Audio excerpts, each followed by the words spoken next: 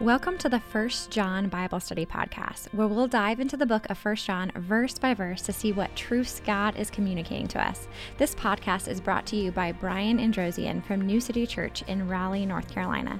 For more information about New City, visit newcityrdu.com, or you can follow us on all social media platforms at @NewCityRDU. Thanks for joining us. Now let's jump into First John. Well, welcome back to our Bible study through the book of First John. Today we're going to be wrapping up chapter 5 and bringing the entire book to a wrap. So this is going to be our last session going through this book verse by verse. Today we're going to be in First John chapter 5, verses 14 through 21.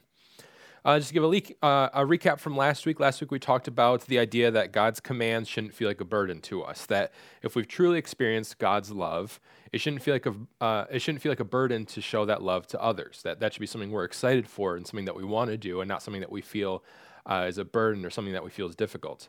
However, we're imperfect, we're human, and there's going to be times when it can be difficult to follow God's commands, and times when it's going to be difficult to show love to others or show love to specific people.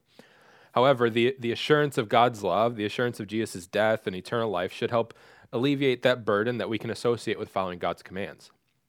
So if we understand God's love, if we understand the reason that he has these commands, if we understand the reason that he has instructed us to love people, if we kind of start wrapping our heads around the love that God has for us, it should start to help alleviate the burden that can feel like comes sometimes with following his commands. So with that in mind, as we move into verse 14, as we move into this last section of this book, John says this starting in chapter 5, verses 14 and 15. He says, "This is the confidence we have before him. If we ask anything according to his will, he hears us. And if we know that he hears whatever we ask, we know that we have what we asked of him." So here John is reminding his readers about the power of prayer. That we have the ability to go before God and ask him for the things that we need. And we know that he hears our prayers. And though our prayers may not always be answered in the way that we want or answered in the way that is according to our will, our prayers will always be heard and answered according to God's will. So we can have assurance that even though it doesn't always work out, even though things don't always work out the way that we want, our prayers are never falling on deaf ears.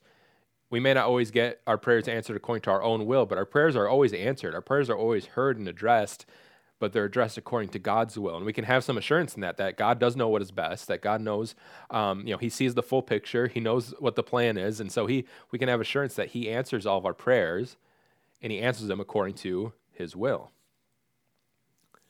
And he continues in verse 16 and 17. He says, "If anyone sees a fellow believer committing a sin that doesn't lead to death, he should ask, and God will give life to him. To those who commit sin that doesn't lead to death. There is sin that leads to death. I am not saying he should pray about that. All unrighteousness is sin, and there is sin that doesn't lead to death." So these verses are a little confusing, and they're a little bit difficult to interpret. And people have different understandings of different interpretations of what John is saying here. But when John talks about sin that leads to death, I think he's likely talking about a spiritual death, not a physical one. That this is sin that leads to separation from God, or a spiritual death which separates us from Jesus, separates us from God. So first he talks about somebody that falls into sin that doesn't experience a spiritual death because they have a relationship with Jesus. So he's saying that if a fellow believer is dealing with a sin issue, is dealing with sin, to go before God and pray for them. That if you know a believer who's dealing with a sin issue, you should be going before God and praying for them to overcome this issue, praying for God to intervene and to help. Pray for their heart, pray for God's assistance in helping them overcome the sin issue. As for the sin that does lead to death, I think it's most likely that John is referring to somebody who completely rejects Jesus. Somebody that understands, that knows who Jesus is, yet willfully rejects a relationship with him, and that person is destined for a spiritual death. It's interesting that John is saying that he's saying, I'm not saying that we should pray about that. So I'm not saying that we should pray about somebody that's is experiencing this sin that will lead to a spiritual death. Now, he's not saying don't pray for them. He's not instructing them to not pray for them, but it's almost as if he's saying that praying for someone who understands who Jesus is, who fully understands what Jesus did, and yet chooses to reject him, he's almost saying praying for that person is useless. He's saying that this person understands who God is, understands who Jesus is, has heard the gospel, heard the story of Jesus, and yet if that person makes the choice to then reject Jesus, they're heading towards a spiritual death. They're heading towards being completely separated from God. And verse 17 reminds us that all unrighteousness is sin. All unrighteousness is sin. All sin is unrighteousness. Yet there is sin that doesn't lead to death. That a believer can and will sin, but this sin doesn't cause us to lose our salvation. Obviously, this is obvious to us. We know this. As just because we become a believer and a follower of Jesus doesn't mean we're going to be perfect. Doesn't mean that we're completely going to be sinless. But there is sin that doesn't cause us to be separated from God permanently if we have a relationship with Jesus. That Jesus has intervened and become the sacrifice for us and for our sin. But we have to accept that sacrifice. And those that understand yet willfully deny Jesus will experience a spiritual death. So he continues in verse 18. We know that everyone who has been born of God does not sin, but the one who is born of God keeps him, and the evil one does not touch him.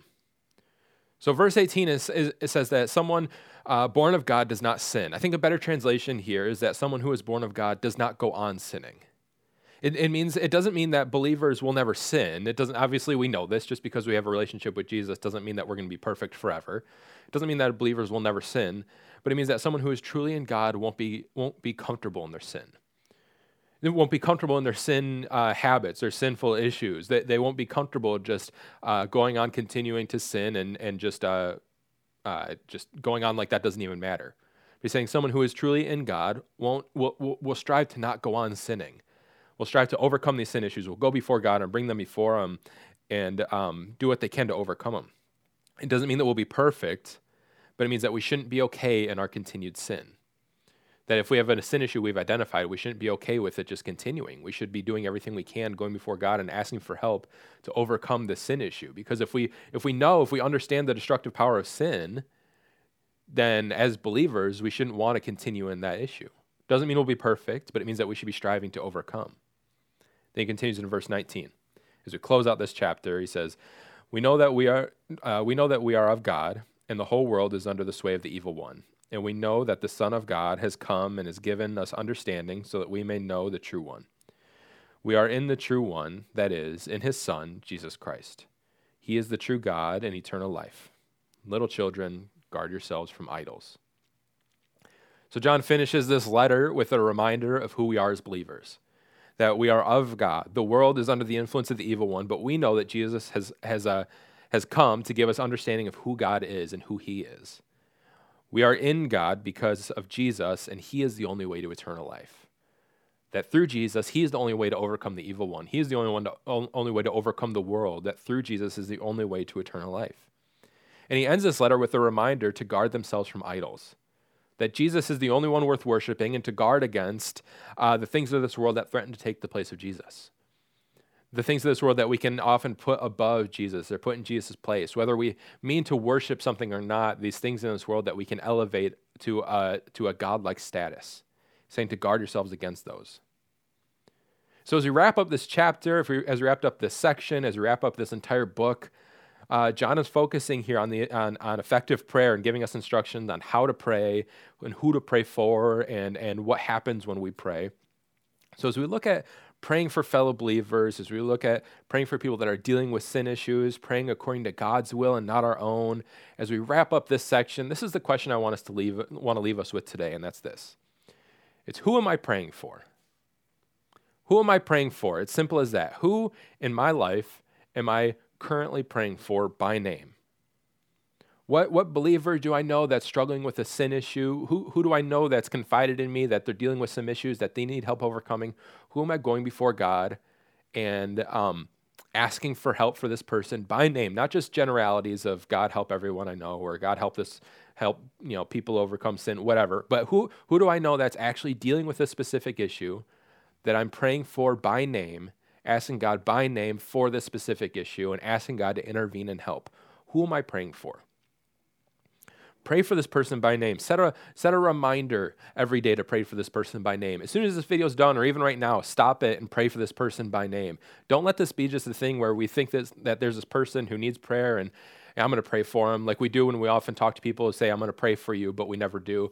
Stop and actually make it a point to pray for this person. To pray for this person by name every day Make it extreme every day or multiple times a day.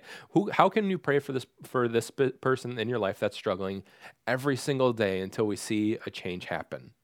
Set a reminder to pray for them. Make it a priority to pray for them.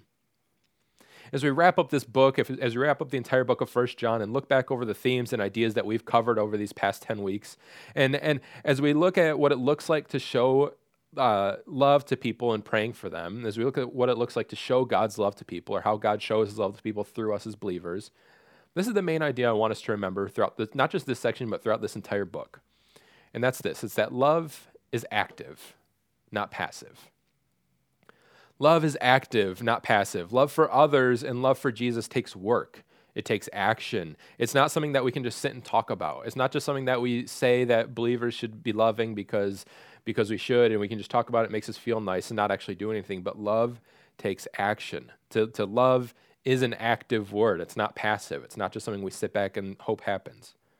To love somebody means to pray for them by name, to go before God and ask for help in their lives, to actually pray for them.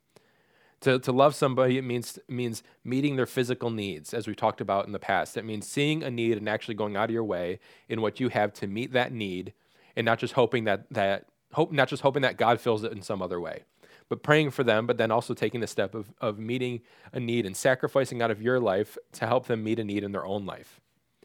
It means showing them the love that Jesus has shown you. It means as we as believers have experienced God's love, it's our responsibility to show that love to others. It means taking the love that God has shown you, the forgiveness that God has shown you, and giving that to other people.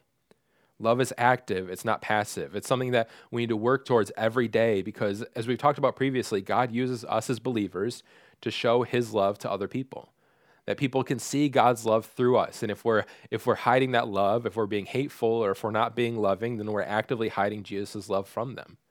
That this is a big deal. This is something that isn't just something that's fun to talk about or something that's nice to talk about, but this is a huge responsibility that's on us as believers, is to show love to others, even in times that make us uncomfortable, even in times that are difficult, even when it's not reciprocated, even when it's hard or we don't feel like people deserve it, because as we've talked about before, we in no way deserve the love that God's shown to us.